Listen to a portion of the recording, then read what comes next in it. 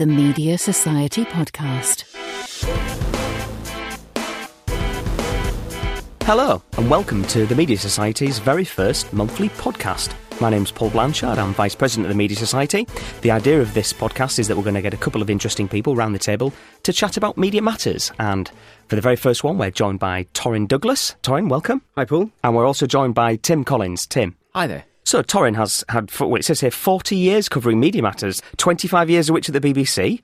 And congratulations on your, is it honorary doctorate from the University of West London? That's right. I did a lecture for them in October about 40 years of commercial radio, and suddenly, out of the blue, they said, would you like to have an honorary doctorate, be an honorary doctor of literature? So I'm a D-Lit, an on-D-Lit after my name, which is rather nice. Oh, congratulations. And you're a visiting professor at the University of Bedfordshire, is that correct? That's right. I've done nothing about that at all, but I'm about to meet somebody this week, one of the students, and talk to them, and it may be another lecture sometime next year. Oh, very, very interesting indeed. And Tim Collins, you're a producer on The Jeremy Vine Show. Are we allowed to say that you're the most listened to news show in the UK yet? I think, why not? I'm not going to correct you. That's good. We're certainly up there. Yeah, thank you, Paul. And have you been doing producing duties today? Certainly have, yeah. They let me out. Yeah, it's been busy today. Not quite as busy as it was sort of last week with the passing away of Nelson Mandela, but busy nonetheless, yeah. Well, let's start with the coverage of the death of President Mandela. Torin, what did you think to the recent coverage? I think it's been amazing. Newspapers, broadcasters have done a fantastic job. The issue is whether they did too much.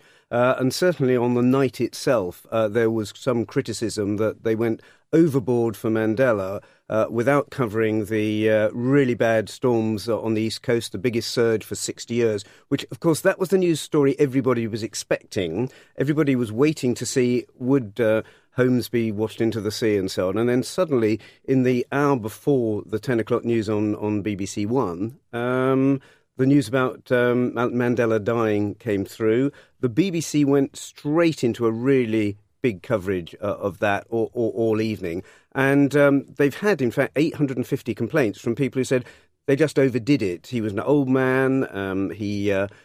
This wasn't unexpected. There was other news. There was also the autumn statement by the Chancellor that day. So one of the issues was, did everybody do too much too soon? Well, just before we go on to that, I mean, Tim, how was it on the Jeremy Vine Show? I mean, you guys covered it in some detail, didn't you? Is it always the case that a big death like this, a big news story, is just going to dominate everything and throw everything else out the water? Not entirely. I mean, it's difficult because there's, fine judgment at work in terms of what you do on it, and you're not going to satisfy everybody. But it was an immense story.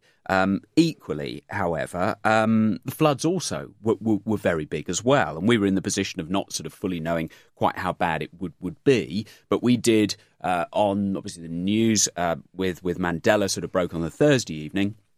Our show goes out sort of lunchtime on a Friday, so there's a little bit, opportunities to absorb sort of what's going on. But we didn't, I mean, our show is 2 hours, but we did, I think it was roughly sort of an hour on it, and then equally sort of other time, left over for covering the floods. The floods was a moving story, a legitimate story to cover as well. So yeah, it's hard. You never get it completely right in the view of everybody, but you certainly strive for that, to kind of feel the way people are feeling about it. And not everybody quite knows how they're going to feel about the death of Mandela until it happens. These events that sometimes are widely anticipated, you don't quite know what you're going to think, how the nation's going to feel until it happens. Torin, I mean, you're no longer the BBC media correspondent, so you perhaps can be a bit more frank than you were before. Do you think the BBC overcovered it then on the night? I think they could have done a bit less in that 10 o'clock bulletin and a bit more about the others, because what we didn't know immediately was that they were then going to devote, they were going to go into an hour-long bulletin and then some more. So they moved Question Time. Question Time was later on BBC Two.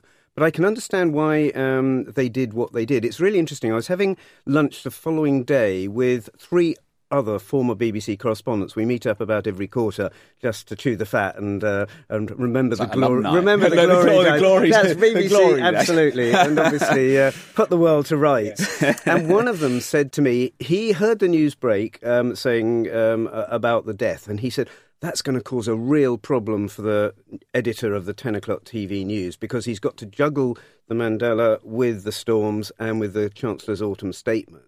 I wonder which will lead. This was what he was saying. And he said he'd got it totally wrong, that Mandela was so obviously the lead, but he hadn't been in the BBC for a while, and he said, no, that was absolutely right, but he'd already lost what he felt was his news judgment in terms of that. And James Harding, the new director of BBC News, has justified against the complainants. He's been on the BBC's own airwaves, explaining that this was as a historic, probably the greatest statesman of the last 100 years in terms of global impact and so on. And this was a moment of history, and that's why the BBC justified what they were doing. Do you think perhaps they were slightly over-prepared? I'm sure that's always the case. I mean, the BBC on big obits has rehearsal after rehearsal after rehearsal, and there'd been a few scares in recent months when it was thought, in fact, I think one broadcaster who shall be nameless actually said that Mandela had died and had to retract. So yes, the BBC knew what it was doing, but it was interesting. We were watching another channel, and along came this track, breaking news on BBC One. It didn't say what it was, just breaking news on BBC One, to encourage people to turn over. There were complaints that they broke away from Mrs. Brown's Boys, the comedy series, and they missed the last 10 minutes of that. I must credit the Media Guardian here. They said that when Mandela was released from prison in 1990, people complained that the Antiques Roadshow was cut short because of it. So there are some viewers who always would rather have something else. And how do you do that, Tim, on your show? Because clearly, you know, as Tim Vine often makes fun of his brother, doesn't he? That the Jeremy Vine show does the president and the prime minister and then some gardening and item. How do you mix the light and the, I was going to say dark, but the more serious?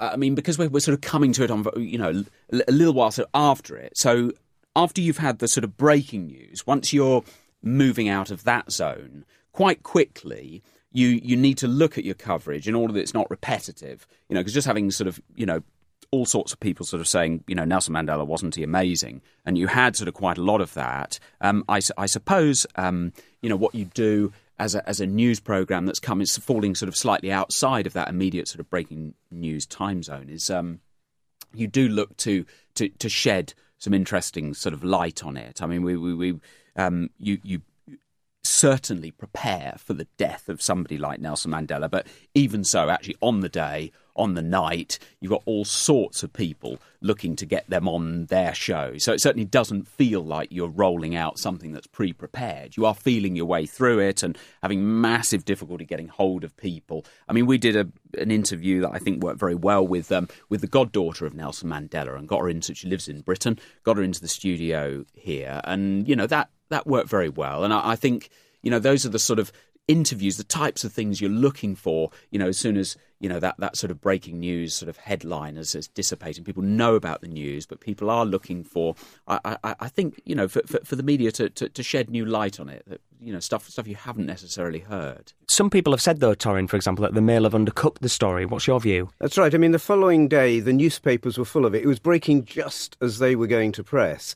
So they will have had to replate all their pages. But they did a fantastic job. Again, as we were saying, this has been prepared. So they'd got lots and lots of articles written. They'd got the pages laid out, just waiting for this moment. And there was page after page in most papers, and certainly the front pages of all the papers had a huge picture of Mandela. Interestingly, the Daily Mail, which is usually very good on these occasions, I thought slightly undercooked the story in that they had a front page picture and very big. Then page 2 and 3 were about the storms, which most other people had relegated by then way back in the paper. And then they only had 4 other pages, very nice pages, but it just seemed a lot less than the other newspapers were giving it. And then the day after that, the Saturday, then they came back with more, because I think... and the Evening Standard, which is a sister paper, had page after page after page after page on Friday evening. I mean, I think some of that is to do with timing, isn't it? Because presumably when they go to press on Thursday night, no one was quite sure how bad the storm was going to be. So there was a sort of sense... gosh, you know, if it is bad, we certainly don't want to have ignored it, you know. And I think, you know, most organisations were quite careful to ensure they didn't ignore the flood story. And I thought there was quite a lot of coverage. I saw quite a lot of coverage in terms of rolling news broadcasters and things like that. Isn't that the issue as well? That you don't want to be caught on the hop, sort of not having done the floods at all. That's right, and of course nobody sort of Mandela coverage. And the floods were due to hit their peak, or the it could have been really bad. It sounded hit bad. Its peak at 11 o'clock at night. And of course the papers would then have gone to press and nobody would know until the morning came. Fiendishly difficult for the papers right. in particular. But of course it did make it very difficult for the breakfast programmes as well, just how bad they were going to be, the floods. So the BBC and other broadcasters had their people in the right place. They did, but there was they a lot just of that. Didn't sort of necessarily get, well, they certainly didn't get as much airtime as they would have done had something if Mandela hadn't died the night before. But that is the nature of news. It's like the day Diana died, it's like the day that Kennedy died. Lots of other things happened on those days which you will never read about because they were just pushed out. Well, the famous one, of course, being Mother Teresa dying on the same day that Diana did, and of course it's also going to be in the other news section, isn't it, rather than the dominating one. People like to think of news as sort of handed out on tablets of stone. And of course it's not. It's what a group of people in charge of a programme, in charge of a paper, think listeners or readers might be interested in any given time, and it is difficult. You are just judging, you're reacting to events and trying to do as good a job as you can, and you absolutely won't satisfy everybody. That's guaranteed. It's the problem I have in PR. I mean, I've worked in PR for 12 years, but my clients are adrift on the sea of news, I call it, because, something that they do could be a page lead or a splash, depending on how slow news day it is. On the other hand, if someone dies or a big event happens, it could be a nib on page 8. You just never know with these things, so it's very, very difficult. Isn't it, for the PR people? Yeah, you've got this great story. Yeah. We have a lot of sympathy for you. I find it very difficult if there's an event or something very specific that you can't immediately just rejig for the next day when it might be a bit of a slower day. So anyway, I'm not going to tell you all the PR secrets. Sorry, Torrin. The other really interesting thing was on the night itself, when Rod Liddle, former BBC editor of the Today programme, but now columnist on the officially the most controversial former editor of the Today programme? I mean, there's a list of them. Kevin Marsh is on the next podcast, actually, right. so we'll see. I think they're vying with each other. But Kevin's lovely, though, I will say that, anyway.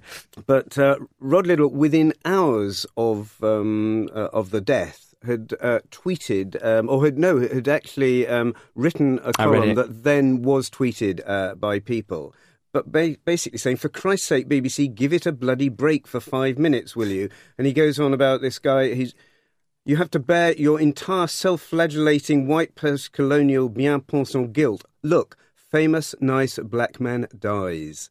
So that, on the night when he has died, to be saying that was very, very controversial, and of course Twitter went wild. Do you think, I mean, I read that on Twitter, and I just assumed that he was cynically trying to game it and engender as much controversy as possible, and therefore ignoring him was the way to deal with that. What's your view? Yeah, I mean, social media, it's interesting now, because people don't necessarily need sort of broadcast channels in order to broadcast. You can get an awful lot of sort of stuff out there. I mean, social media adds a completely different dimension to how these events are covered. It happened also with Baroness Thatcher as well. So, things can take a life of their own. And as a broadcaster, you're sort of part of that. In terms of how you deal with it, how you respond to stuff. It's quite uncharted waters, isn't it? I think that's right. But death is obviously the most sensitive thing. And again, columnists and controversialists tilt at windmills. It's about pricking pomposity.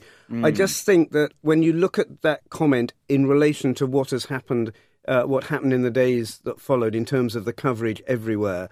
And just how many people went to the funeral and things like that. I mean, it did leave a slightly nasty taste. I think sometimes we can forget. People can be, quite sensitive about things, even after the, in particular. After the death of somebody sort of prominent. I mean, it happened a bit with sort of Baroness Thatcher, where you had sort of people perhaps responding, saying, they might have said something like, I may not have voted for Baroness Thatcher, but look, please, at least, for a while, give it a break. We do need, remember her family, her friends, person. All the rest of it. There's a sense of sort of decorum that But that was only have. afterwards, because so many people were behaving very badly about the death of Margaret Thatcher. I think it's there anyway, actually. I think it's a sort of natural sense of, whatever else you might think about somebody. They were a loved one, they have passed away. Let's have a sort of sense of, there is a sense of how to do it, correctly, I guess. I've often thought that kind of social media is the symptom of a wider malaise in society's problems, because you meet people in the pub and they'll say some of the things that some people will then tweet, and then of course that causes a media storm because someone said something controversial, but actually it's what several non-media, non-London types are often talking about. They've always been able to do it. It's just now the mechanism exists whereby people can get onto Twitter and say, and also the downsides come with that as well. Journalists are familiar with media law.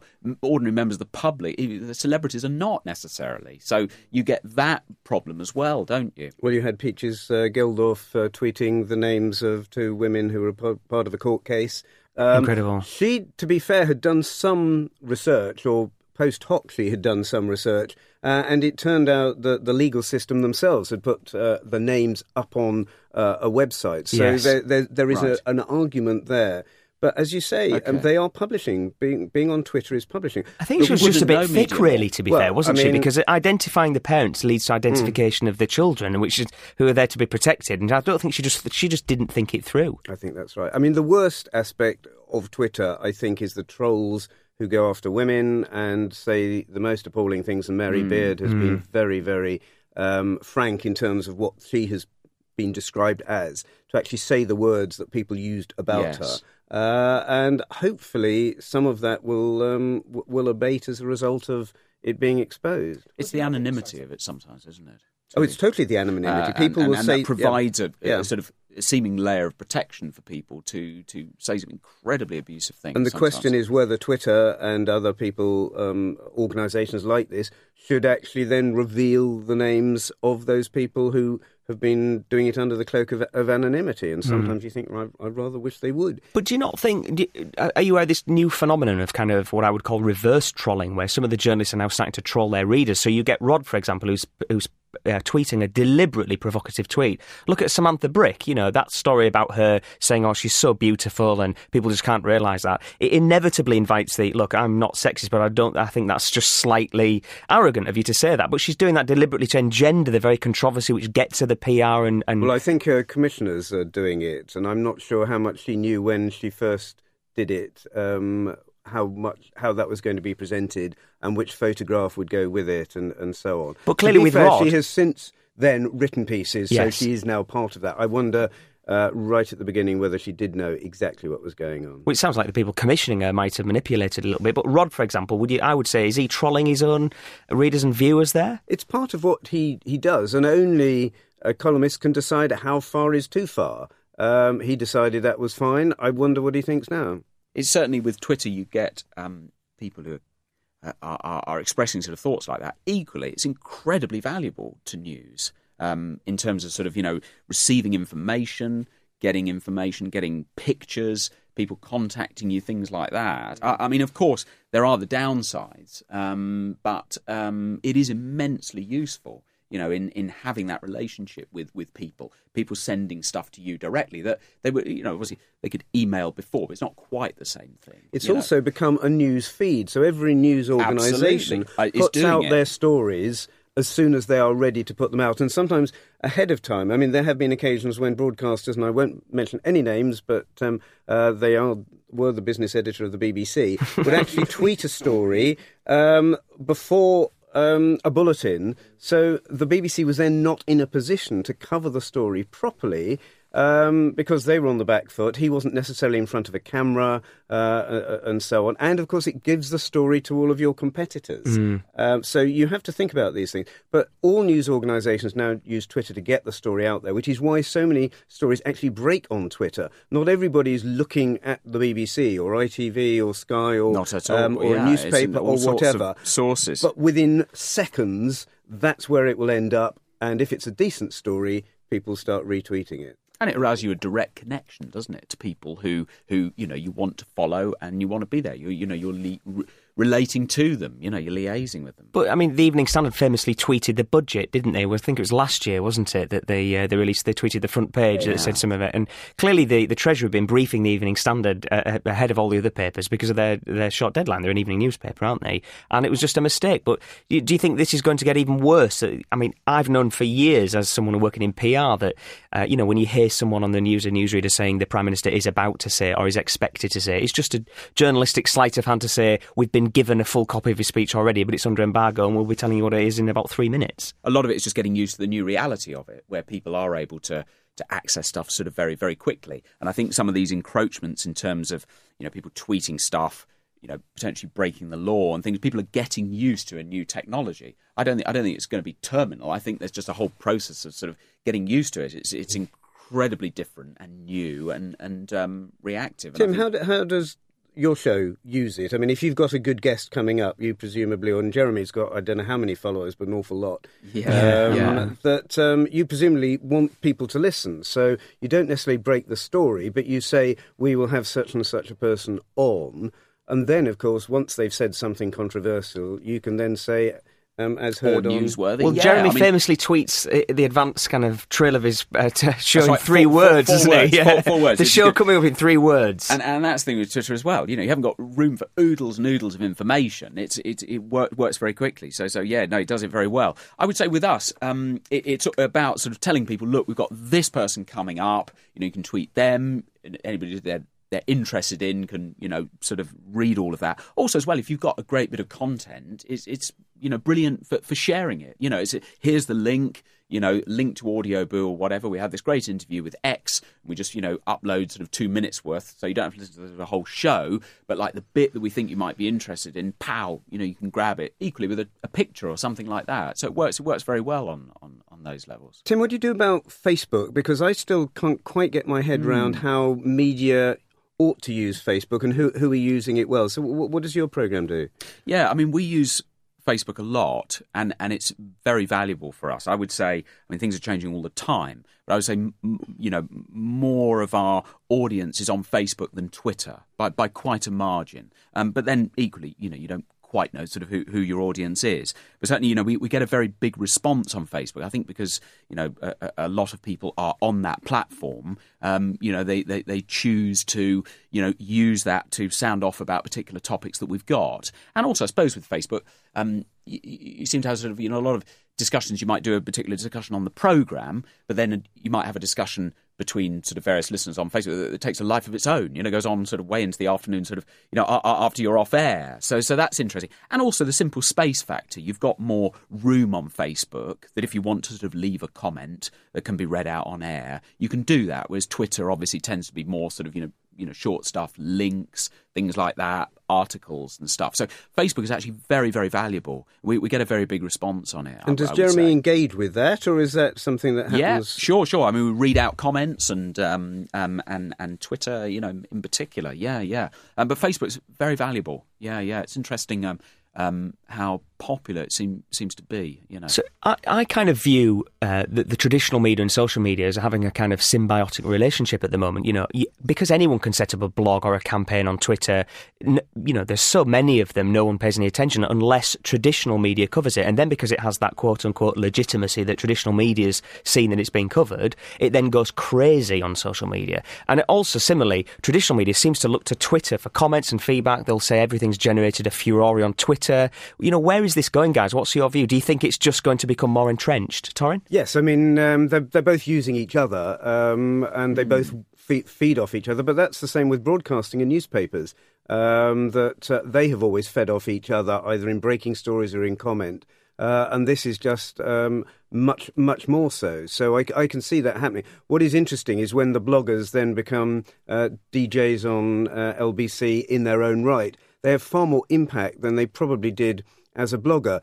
An awful lot, not many bloggers have a huge following and have huge impact. In the political world they do, so some of those political blogs have a great following. But actually to get the big impact, you still need to go back to traditional media. And does it pose a challenge for traditional media, for people like my mum who aren't technological and aren't internet focused at all? So when you have to explain what blogs are, it's a completely alien term to them, really. Yes, and blogs has been around a long time, and podcast is a term that's been around a long time, and actually almost beginning to feel a bit old-fashioned now, because everything is moving in so many into so many different ways. But you're right about your mum and others. That the danger is that they will get left behind. I think one of the really interesting things going on at the moment is the huge rise in sales of tablets. Mobile, they were talking about for years as this is the year of mobile, but it never was. Now, mobile is absolutely there, either on phones that are getting bigger, tablets that are small versions of laptops, but different. And they reckon that in Britain they're going to sell 17 million tablets this year. Now that they've come down to the £100 price bracket in Tesco and so on. And that is just changing the way people relate to their emails, to their programmes, to everything. And that's going to have a huge impact. Do you think, Tim, do you think this so-called second screening will increase? It's all the rage with Question Time, isn't it? You can't watch Question Time now without your tablet in front of you looking what everyone else is sneering at and seeing whether hundreds of people are agreeing or disagreeing. Yeah, no, it's interesting, isn't it? I gather they're now designing, when they design sofas, they always design sofas now, that the arm on it will be wide enough to carry a laptop, which never would have been a consideration, even, say, 5 years ago. I remember I bought a mobile phone, it was about 6 or 7 years ago. It had like a TV on it, and it was so rubbish and frustrating to watch. I think I watched in total about 6 minutes of telly on it, because it spent all its time buffering. Whereas these days, of course, stuff has moved on dramatically. It's incredible. And there's going to be a tremendous sort of blurring of boundaries in terms of technology and the sort of stuff that people are watching. So, Tim, you produce a radio show that's on the radio that people listen to when they're driving, when they're chopping vegetables in their kitchen. I'm quite discerning, though, in the way that I listen to certain radio shows. I do it via podcasting. I'll listen to certain segments of certain shows that have their own individual podcasts. Something like the news quiz on Radio 4.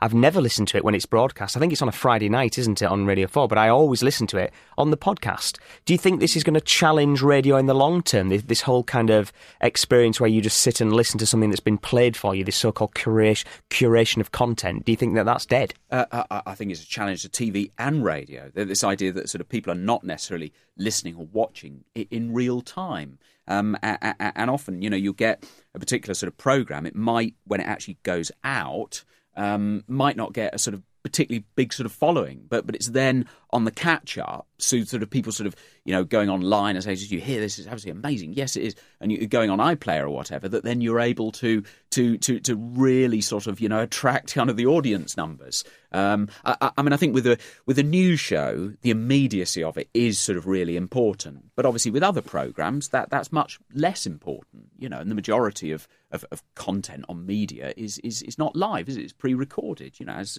this podcast is. So with that, it's perfectly capable of people sort of catching up sort of afterwards. I do, however, think, sort of working in live radio, that there is something about the power and immediacy of a sort of national event. As you saw with Mandela, you're doing it, the news is fresh, people got something to say about it. There is a different dynamic with that, and I think that doesn't always work, again, on sort of catch-up, because news is, by definition, it's fleeting. So, Torin, you're recently ex-BBC. Do you think they've got a grip on this now in terms of people watching largely on iPlayer now and podcasting, or do you think that they're still thinking... Nobody's got a total grip on it because it's changing so fast, but I think there are two things of interest here. One is that there's an awful lot more television being watched live than anybody ever thought. Over 90% of TV viewing is still live to a television programme on a television set. Now, that will change, but 10 years ago, people were saying, we'll never be watching live programmes again, we'll always be doing it through whatever the device was at that stage. So live television is much more robust than everybody thinks, though I do think the mobile and the tablet is going to change that. But one of the really interesting things was the Newsnight interview that Jeremy Paxman did recently with Russell Brand, which got well over 1 million views after the event, which is many more than were watching at the time. Ironically, Jeremy Paxman was one of the great decriers of the BBC putting money into a news channel and then B, a website. He said, why not put all the money into the proper programmes like Newsnight? And here is now Newsnight under its new editor actually using these new forms and actually getting Jeremy Paxman a bigger audience. So this is going to change a lot, and there are going to be an awful lot of inconsistencies and anomalies as we go there. In radio, as Tim says, live radio is fantastic, and you cannot sort of recreate that afterwards, even though a lot of other programmes are recorded. One of the worries is that younger people are not listening to the radio as much as they did. They've not abandoned it, but they're listening to it less. And the BBC radio management are looking very closely at this and how you manage to keep younger people listening. And the great danger is that they will be going over to something called iTunes Radio, which of course isn't radio at all, it's a jukebox. So, but that's what Radio 1 is, isn't it, really? It's a curated jukebox with some people talking in between the songs. But it's people, and it's the people talking that make it. If you just want to listen to your own record collection or somebody else's, get Spotify. That's fine. Spotify audiences are going down at the moment. Spotify has never made any money.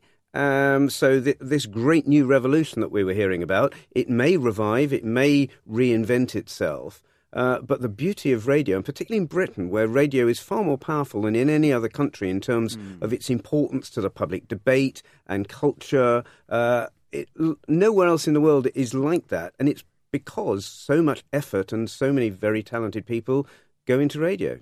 People do want content and personality, and I think that's what you get with radio at its best. You know, they don't just want a jukebox, because you can quite, you know, we can all assemble our own jukeboxes, can't we? It's not a date to listen to a particular radio station to sort of have that, you know. So I think, you know, there's always a market for great content, you know, not just sort of stringing all the records together. So do you think that the challenge for the managers at the BBC and all the other major media organisations is none of them quite have a vision as to where this is going to go? No one knows for certain how this is going to end up. I think that is the challenge, and the problem is you've still got to keep investing in all the new technology, because nobody quite knows which is going to work and which isn't, and that technology is expensive. There's a big question mark over digital radio, whether there should be a switch over to digital and abandon analogue, not totally, but take the main programmes and the main networks off analogue and leave that for local radio and so on. So some big questions to be answered.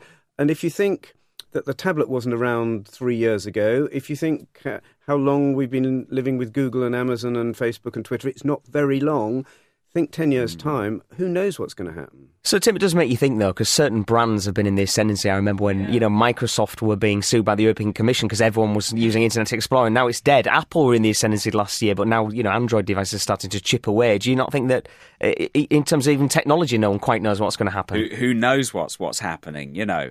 Tori made a very interesting point about young people and how they're accessing stuff, you know, because people are watching, you know, TV, but not on a TV set. People are making telephone calls through like video games. I mean, where's it all going to lead? You know, and I you know, sort of tender age of sort of 37, I find myself sort of, you know, finding sort of people in their teens and fascinated by their insights in terms of how they're using stuff, how they're using media. What are they liking? You know, because these are the people, you know, the audience of the future. Fascinating to think how they're accessing stuff, you know, content is going to be very, very different to the way it ever was. But things become accepted norms and unchallengeable, and then suddenly they're dead within a year. I mean, I can remember Friends Reunited. No one talks about that now. And then massive at the time, wasn't it? Everybody was wanting to then go ITV bought it. And made a mess of it. Not their best, but if you think of MySpace, if you think Bebo was the great big way of getting kids and youth, and Bebo was the great way of getting kids and youth, and that went as well. So none of these companies are guaranteed a future, and somebody could come along with something bigger and better, and they can go quite quickly. It's interesting because even, you know, I have lots of friends that have kind of de-Facebooked and they're not on Facebook, or even if they are, they'll check it once a month now because they think it's the same old thing. And, you know, Twitter, lots and lots of younger people in that demographic aren't on Twitter. It's the kind of old, it's like people like me in their mid to late 30s that are on Twitter. But a lot of young people are on Twitter, aren't they? Because I think of the sort of two demographics. I think of sort of companies, people in media, and a lot of young people. I mean, it's interesting the demographic of the type of people who are on Twitter. So I felt a lot of young people are on it. Maybe I'm out of touch. Maybe they're not. It is very, very fashion oriented, and they can move. And if they suddenly don't like something and something better comes along, they will move very, very quickly. And what is so interesting is that you do not need to invest in lots of capital. When you used to publish a newspaper, that cost a huge amount to launch a newspaper. Now you can launch a media brand with very, very little. And indeed, although the Media Society has been going for 40 years, we are a charity and operating with very, very little. And as you can see, we're kind of foraying into the podcast ourselves. Just remains for me to thank my two esteemed guests, Tim Collins from the Jeremy Vine Show. And you're not on Twitter, are you? You said earlier we were going to mention your @sign then so people can follow you. I am on Facebook, or you can write to me with pen and ink. Could I send a carrier pigeon? You can send I send Speckled Jim? Yeah, absolutely. Yeah. Write with a quill. Yeah, absolutely. Parchment. But Torin, you are on Twitter. What's your Twitter ID, please? It's very straightforward, @Torin Douglas. And you can follow the Media Society at the Media Society, and you can follow me personally, Paul Blanchard, on @PaulWR_Blanchard. If you do want to join the Media Society, you can do so by going onto our website, www.themediasociety.com. This has been the official Media Society podcast, and you'll hear from us again in a month. Goodbye.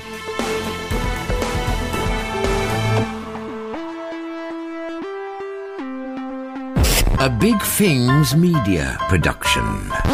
Big Things!